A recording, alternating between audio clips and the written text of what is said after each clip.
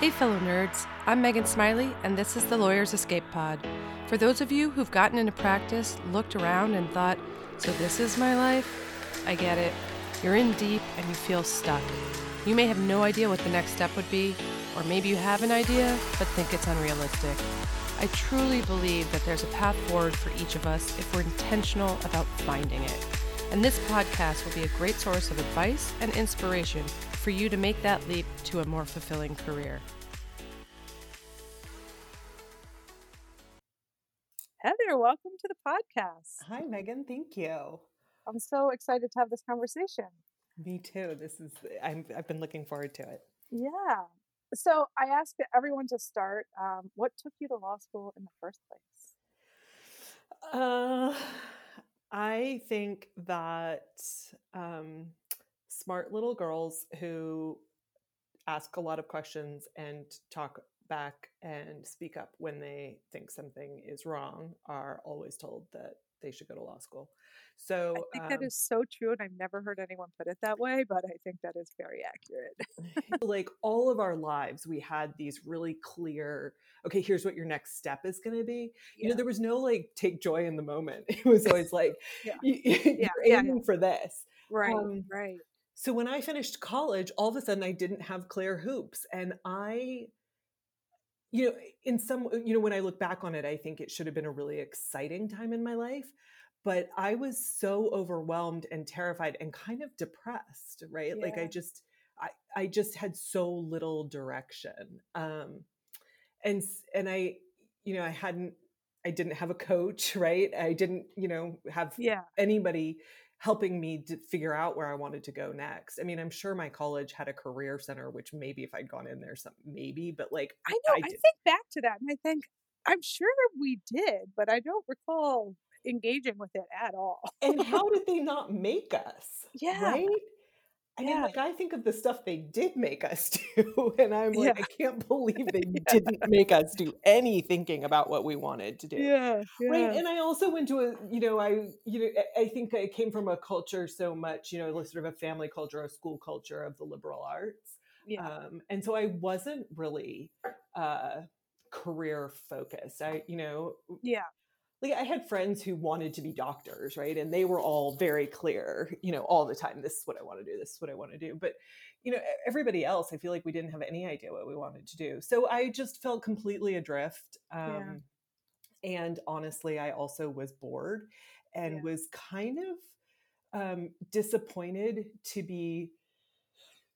I got a job working at a PR firm in DC, and I was, the youngest, the newest, right, the least experienced, the least able to contribute, and so I was doing stuff that I needed no critical thinking. I needed no higher education. I mean, any idiot could have done what I was doing. And that was so frustrating, right? I mean, I don't think, when I said earlier, there was no, enjoy being in the moment, right? Yeah. I don't think I had realized what a gift it had been that my job up until, my early 20s had been just to learn new stuff. Right, right. So anyway, I was, depressed and adrift. And, in hindsight, it feels like it was a big moment, but at the moment that it happened, it didn't. I was talking to a friend of mine and she was signing up to take the LSAT. And she was like, I'm going to sign you up to do it too. And I was like, okay. And so we signed up to do the LSAT, and it was maybe 2 weeks out before the LSAT. And I don't know. I'd planned to quit my job and just go to India for a while. And, I had no plan. And so I took the LSAT. A week before I took the LSAT, this same friend called me to tell me, when you apply to college, the SAT, or at least when we applied to college, the SAT would take your highest scores. So if you took the SAT over and over and over again, they would just take your highest verbal and your highest math. And so this friend called me to be like, the LSAT doesn't do that. They average your scores. At which point we were like, well, shit. Yeah, exactly. People take a prep course for this thing. Yeah. And so, I went to like Borders on my way home from my job and like got like one of those books that had LSAT, sort of old LSATs in it. Anyway, took it, didn't even think about it. And then a week before I was supposed to fly to India, I got my scores in the mail and was like, I guess I'll go to law school. Yeah. So I, like, and it was early enough that, not everything was online the way it is. So I actually had to, type out applications. I literally dumped them in the mailbox at Dulles Airport, like when I was getting on my flight to Calcutta. I gave my mother's address as, where to send rejections or acceptances. Yeah. And so that's how I ended up Yeah. going to law school. So super intentional. Yeah, super intentional. Mm-hmm. I knew exactly what I was doing. I was really excited. No, not at all. Yeah. I mean, I was in the ballpark of that. I did take a prep course, but I didn't.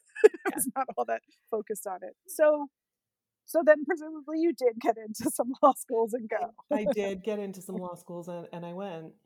Yeah. Yeah. So what was law school like for you? Was it sort of, were you happy to be back in that academic environment, or were you just like, all right? I actually kind of wish I could do it over again. I think it was super interesting and I was just at a really sort of rough place in my life. I was super disoriented by how much I felt I didn't belong there, which had never happened before. I went to the University of Virginia for my undergrad, and it is still, Southern and big frat scene. But it's such a big university. My brother went to UVA. Oh, did he? Yeah. I didn't know that. Yeah. So, well, then you're super familiar with just I am. how in some ways it can be so traditional and so conservative, especially compared to where we were coming from. But it's such a big school that, I could find my people. Right. There was an art department. Yeah. And so when I got to law school, and I was at a, in this, it's a very like law and business focused program. What connection I did have to it was that occasionally I was blessed with a super gifted professor who wasn't just gifted in law, but was, a gifted teacher. Yeah. And those classes were magical, and law school is super fun, right? I mean, intellectually, it's super fun. I mean, it's like the greatest hits of all of American law, right? Yeah, very true. I mean, I think a lot of people, I think back in the day, it used to be that it was just sort of torturous. But now, most people I talk to enjoyed law school by and large. Yeah. Yeah, I mean, I can't say I enjoyed it socially at all, but like the school itself, like what I was studying, what I was learning, I really enjoyed. So did you have a sense of like what kind of law you wanted to get into as you were going through? No, I mean, definitely came out a social justice warrior. Never had any intention of working for a firm. Definitely wanted to find a way to do good with my law degree. And so one of the things that one of the first things I sort of, or maybe the only thing beyond that I gave any thought to, was whether I was more interested in doing impact litigation, which, as an introvert, was actually sort of appealing to me, because then I didn't have to, actually interact with people super much whose lives would be super impacted by what I did.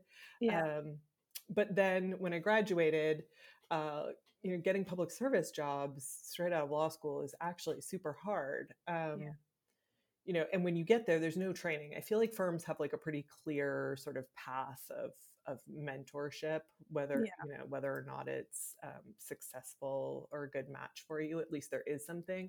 I feel like public service sector stuff gets a lot of refugees who've either not made partner or just burned out on it.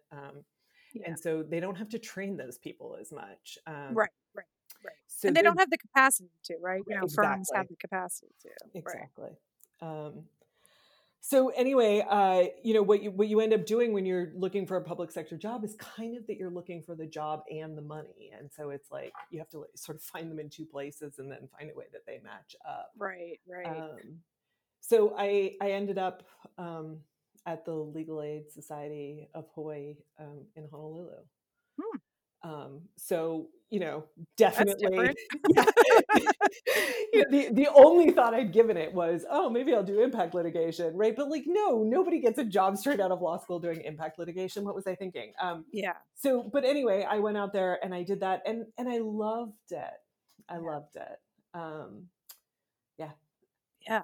Well, so how did your career develop from there? I mean, I don't know. Doing that in Hawaii doesn't sound like the worst setup ever. Definitely not the worst thing ever. What legal aid in Hawaii, at least at the time, was known for was they were calling it unbundling of services, and so it was it was sort of a jab at efficiency, and sort of trying to be able to help a client with one thing without the court system deciding that you were now that person's representative for all things. Right. And it also was super committed to, flattening hierarchy. But that then meant that, here I was thinking that I went back to where I had been at my public relations firm, which was like, I'm doing, 5% stuff that I find intellectually stimulating and challenging and interesting. And 95% of my stuff is stuff that I could have done when I was, a ninth grader. Right. So I was really frustrated by that. I had a boss who was a total micromanager. And he and I had a dispute over a case of mine.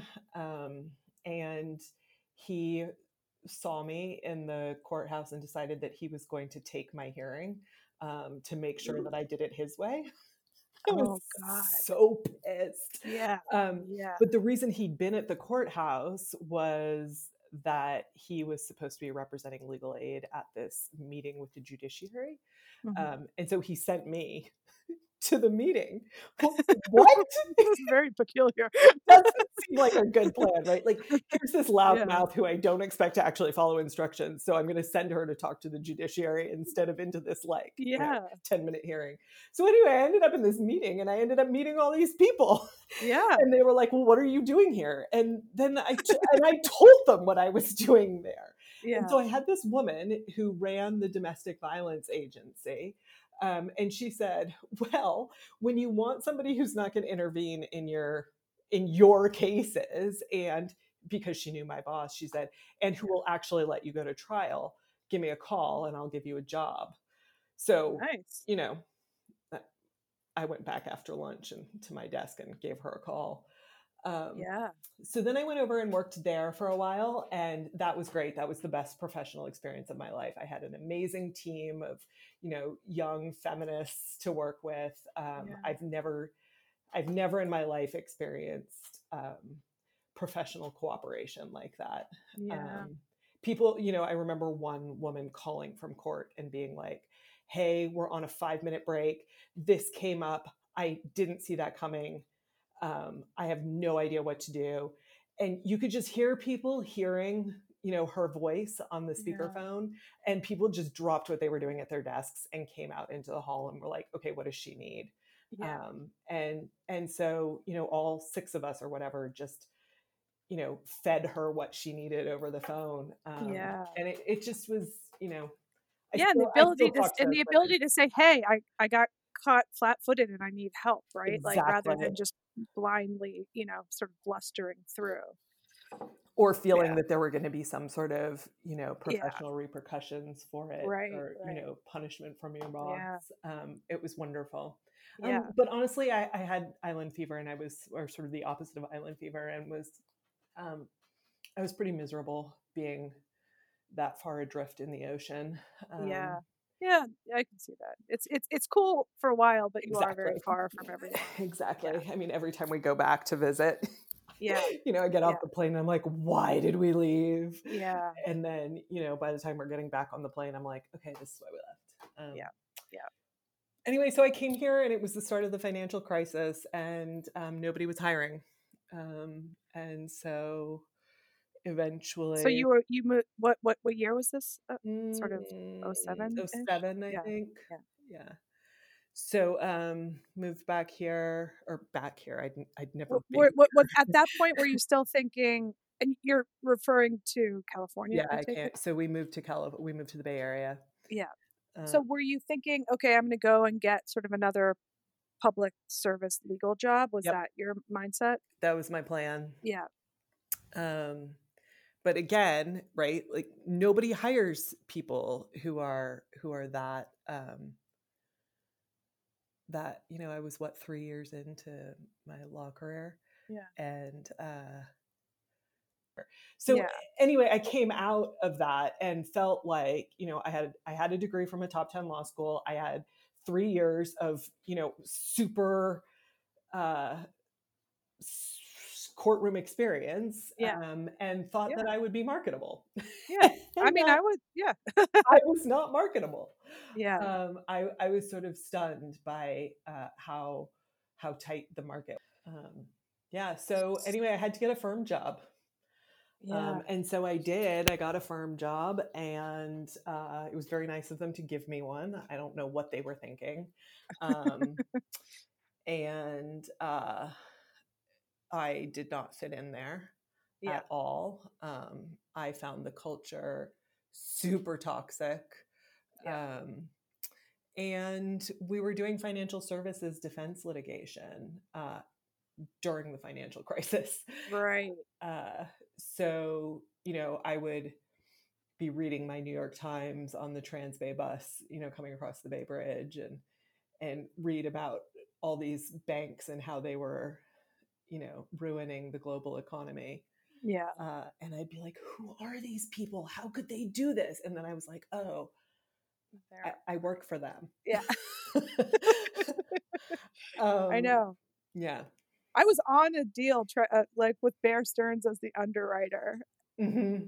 And all of a sudden they're like, we're switching out Bear Stearns. We're switching out Bear Stearns. I was like, why? And then like days later, I was like, oh. That's why. Yeah. Yep. Yeah.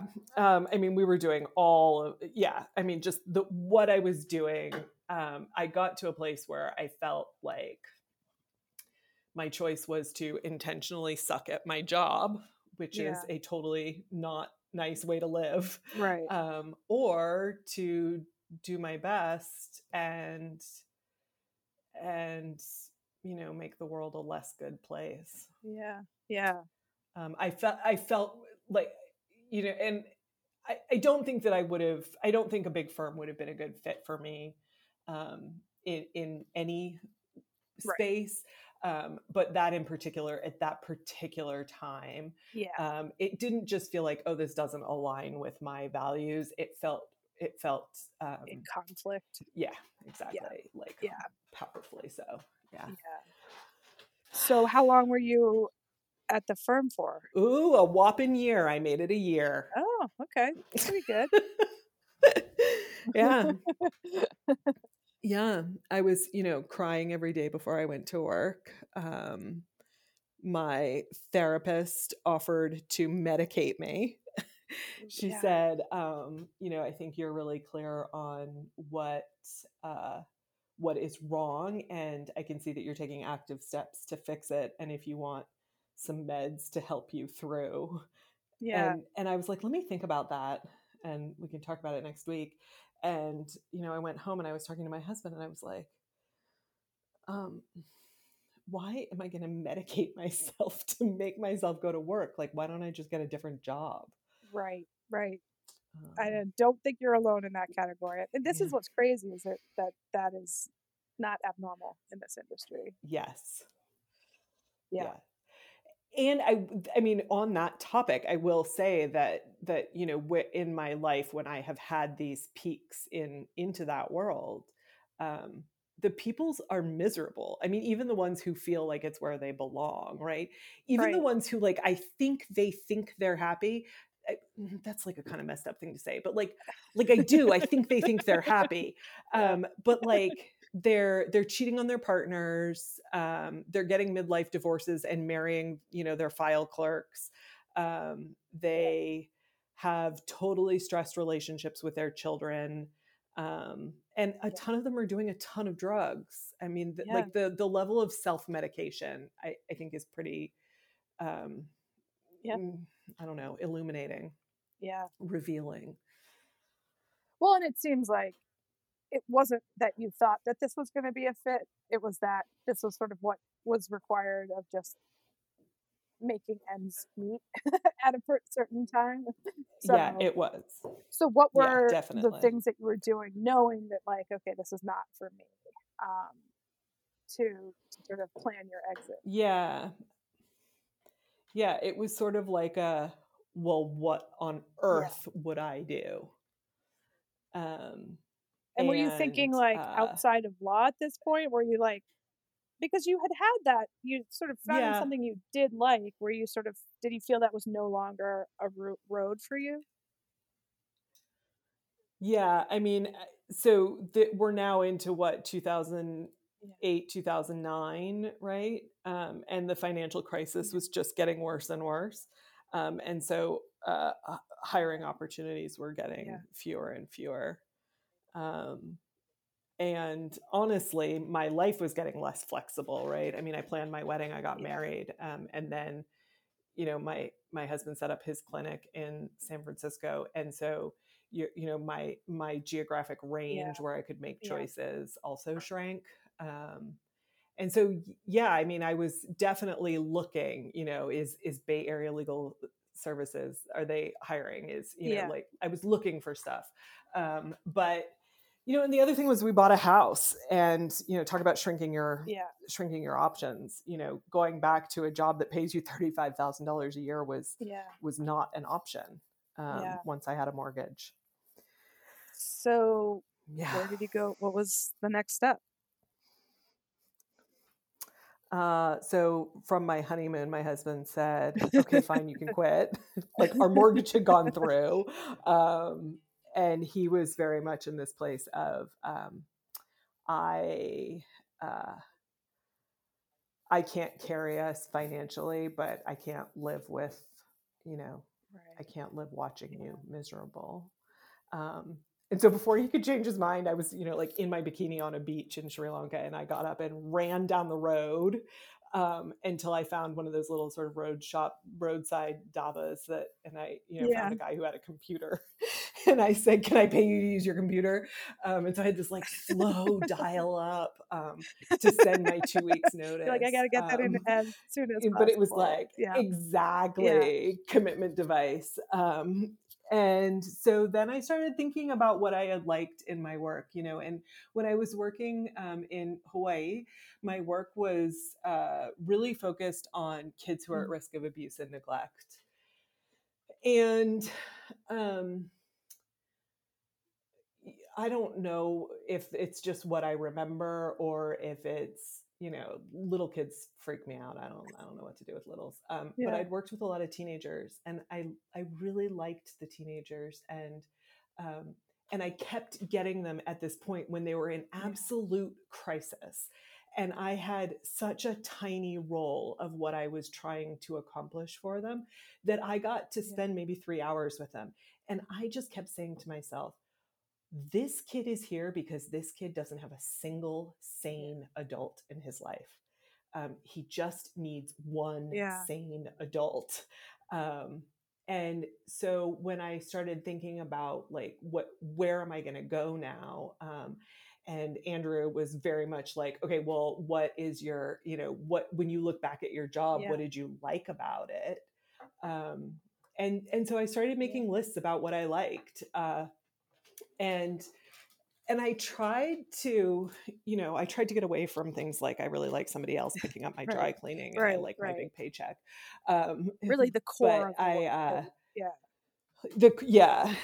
of so I started thinking about things like, I like feeling, I get one life here, and I'm trading a day of my life for this day at work. What kind of work could I do that I felt I was trading it for something it was worth? my therapist, she comes up all the time. She's like a goddess. Everyone should be in therapy. She and I yeah, everyone should be in therapy. And if you don't like therapy, it's because you have the wrong therapist, get a new one.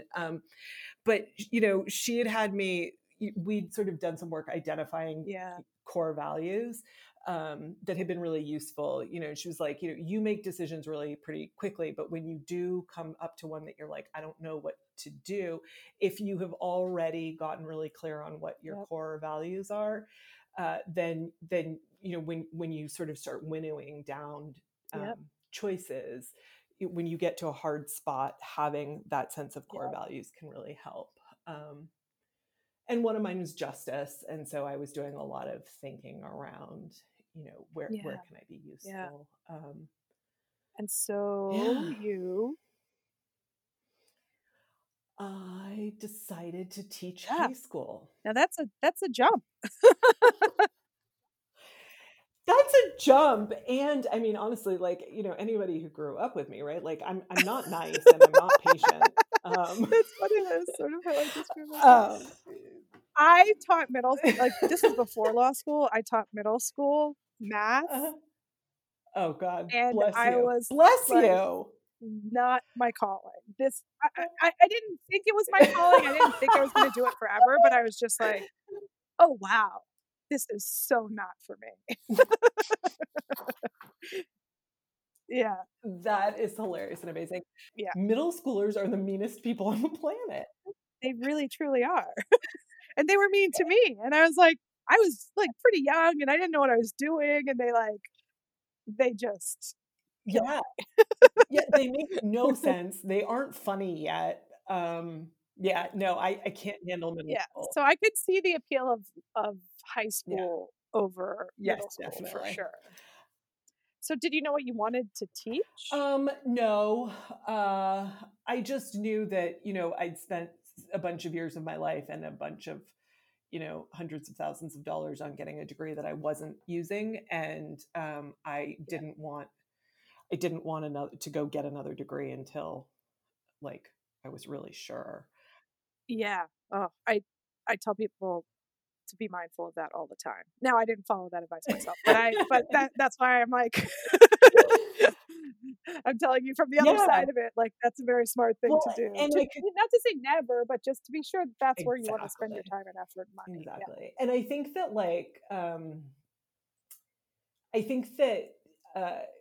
I could give myself the advice, right? I could look at it and say, you spent all this time and all this money on this degree that now you're paying off and you aren't using. So don't do that again. Right. Right. But it is tricky because with teaching, there are certain things there are a lot of things you can get around, but there are certain types of teaching you can't get around. Right. Well, California has a massive teaching shortage. And so they have emergency credentialing programs. So anyway, if anybody's listening to this and you're looking for a job and a way to, get a pension unionized job, California needs you. All right. I did not realize. Yeah. So, and also just sort of the way that the demographics of teaching fall in the next, they think we're going to have a 6-figure teacher shortage in the next decade. Wow. So anyway, I lawyered it. I went and read all the fine print. I read the legislative intent. And I lawyered my way around having to get a degree. And then I lawyered my way out of even having to do the emergency credentialing program. I found this like one test you could take, and tests are like my only talent in life. And so I lawyered my way around that, and I got a job as an English teacher at a Title I high school about 20 miles from my house. Wow. And was it hard to get the job without, did you have to kind of fight them? It felt hard to me at the time, but I think it's just because now that I've been in this field for a decade, it doesn't feel, it wasn't unusual. I didn't get a job until I think 3 days before school started. And Okay. So and they're in the back same, against the wall. exactly. But like Yeah. they Yeah. do this every year. Yeah. I mean, every year we start out the year where we know that we know the number of kids we have is going to require 13 sections of whatever class, and we schedule 8. Yeah. And then all those Right. kids show up and we don't know what to do with them. And so we have to go and hire another Right. teacher. So anyway, that's how I got hired. Right. Yeah. And yeah, I love it. I think a lot of people burn out on teaching. Honestly, I think it's because a lot of people, it's their first job. And I think Yeah. we just burn out on our first jobs for a lot of the reasons that I went to law school, right? Like you're used to being smart, you're used to learning something new every day. And then you Yeah. get a job where you have to deal with, a boss who's dumber than you are, and, a whole bureaucracy that makes no sense, and Yeah. doing, dues paying time, and it Right. sucks. Right. Um, Right. I mean, but teaching, again, having it is a genuinely really hard job and doesn't pay very well. exactly. So, it's I it's I'm fascinated to hear that sort of that a decade in feels more sustainable to you. Yeah. So where I think part of it is where I teach. Mhm. So where I teach is the biggest mess I have ever seen in my life. And for the first 5 years, I really tried to get involved and tried to like help make it less of a mess. And then I just realized that I was angry all the time, right? And I mean, I literally like on my work computer have a note taped to my computer to myself that says, if you just do your job, you will have more energy. Yeah. And so now I just like the perk of it being a mess, is that nobody's paying any attention to me. So I can do whatever Right. the hell I want, which, on like a macro level is a Yeah. disaster, right? But for Right. me on a Right. micro level is really fun. Yeah. Yeah. Um, Well, that's because you get to have a lot of sort of bring a lot of I teach whatever the hell I want. creativity and yeah, Um, you don't have to like teach specific nope, sort of nope. I wrote my own class, and got it approved through the UC system to count as an official, like accredited English class for the state of California. So now anybody can teach it, whatever that means. Um, yeah. so I wrote a class that's about gender. I did this maybe 7 years ago. And so Yeah. now I teach this class that really, we do a law unit and I get to sort of teach them about equal protection, the fun part. Yeah. Yeah. And law school, I'll give it this. I learned to research, Yeah. and I Yeah. learned to integrate evidence, and I learned to identify credible sources. And so what I teach is mostly writing and research. And I definitely think that it's informed by the clarity Yeah. that I, sort of polished in law school. Yeah. So what's the sort of biggest challenge and the biggest upside of this kind of work? Um, God, I mean, there's so many challenges, right? I mean, like the biggest challenge is Yeah. probably that I get paid about a third of what I should. Yeah. The And that's a big thing to decide that you're going to be invested in this career that's making Right. I mean, and God way bless my less than your husband for making technical more earning. than I do, right? Yeah. Yeah. Because I still like to go on vacation. Right. um, Right. Well, it's all of balancing all of right, that, right? exactly. Yeah. I don't have kids. I think that helps also with sort of the money thing, Yes. and the sanity thing, and the joy thing. I mean, I get the people who have them find them joyful, but I also don't have kids, so I understand. right, and you have, because for me, one of my top values is yeah. freedom. So anyway, kids are expensive, and I don't have those. That gives me a Yeah. lot of freedom. Yeah. And I inherited enough money to put a down payment on a house, and so I Yeah. can afford the mortgage. I recognize that there's a tremendous amount of privilege that comes with that. Right. Right. And that I am, living it up within that. But I would say, like, where's the joy in it? I learn something new every day. Some kids I don't click with, and some kids, I get to be a really profound part of their, blossoming, and that is super rewarding. And honestly, not this year. This year has been joyless, but on a normal year, I crack up every day. Like, I lose it. Like, somebody says something that is so hilarious and off the wall that, like, I have to stop what I am doing to, like, recover from laughing. And I mean, how many people can say that in their work? Like, I genuinely achieve joy, if not every day, at least every week. But that's pretty good. So I think what I'm doing matters. I take pride. I think I do it well. I can't think of a job that I think is more important than helping, young adults come out into the world as, critical thinkers and feminists. And I have joy doing it. So that's a lot of pluses. Yes, there's so many more pluses. And you know what? Every time I start sulking about something, Andrew will look at me and go, "Would you rather be doing discovery requests right now?" And then I go, "Oh, thank you." Yes. Well, I do. I sometimes think I'm happy I became a lawyer, because it's never, I would never look back and go, oh, maybe my life would have just been easier if I would have just become a lawyer and, like, made lawyer money and just had things be simple.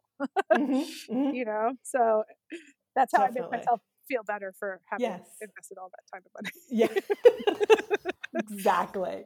And honestly, the other thing that for me especially is that, like, when people meet teachers, like, just sort of the general American attitude towards teachers is that they're kind of lazy. They're not super smart. They really like kids. And so I don't know. I think that if I had lived in that the whole time, part of my, like, the little piece of me that is ambitious and competitive would have always felt, I don't know, neglected in some way. And so the fact that, I did it, like, what am I supposed to achieve? Like, I was supposed to go be a lawyer. Okay. So tag, I did it. And now I can go live my life the way I want to. Yeah, exactly. All right. Well, I need to wrap up, but final question, like, if there's someone sitting in a firm somewhere, like, deeply, deeply miserable, what's, like, one piece of advice that you would give them? My friend Marta from law school, when I was feeling awful and in my firm, and Marta is a poet. God knows what she was doing in law school. God, but she said to me, "You are never stuck. You always have choices." And I don't know why that was the thing that clicked, but I mean, she said that, and I left, and I think about it at least once a week. Every time I get frustrated with anything, I say to myself, "You chose this, right? Like, you aren't stuck here. You chose this." And I find that super helpful. And so I think that, you're never stuck. You always have choices is a really useful thing to remember. And maybe that makes you satisfied at your law firm. And maybe it makes you, want to go be a poet. But you're not It's stuck. a good mantra to have. Yes. Yeah. All right, Heather, thank you so much. Much fun to chat with you, and get your perspective. I haven't had a teacher on yet, so I'm really happy. Oh, well, I'm so glad to represent. Yes. This was so fun. Thank you so much. It was great to catch up with you.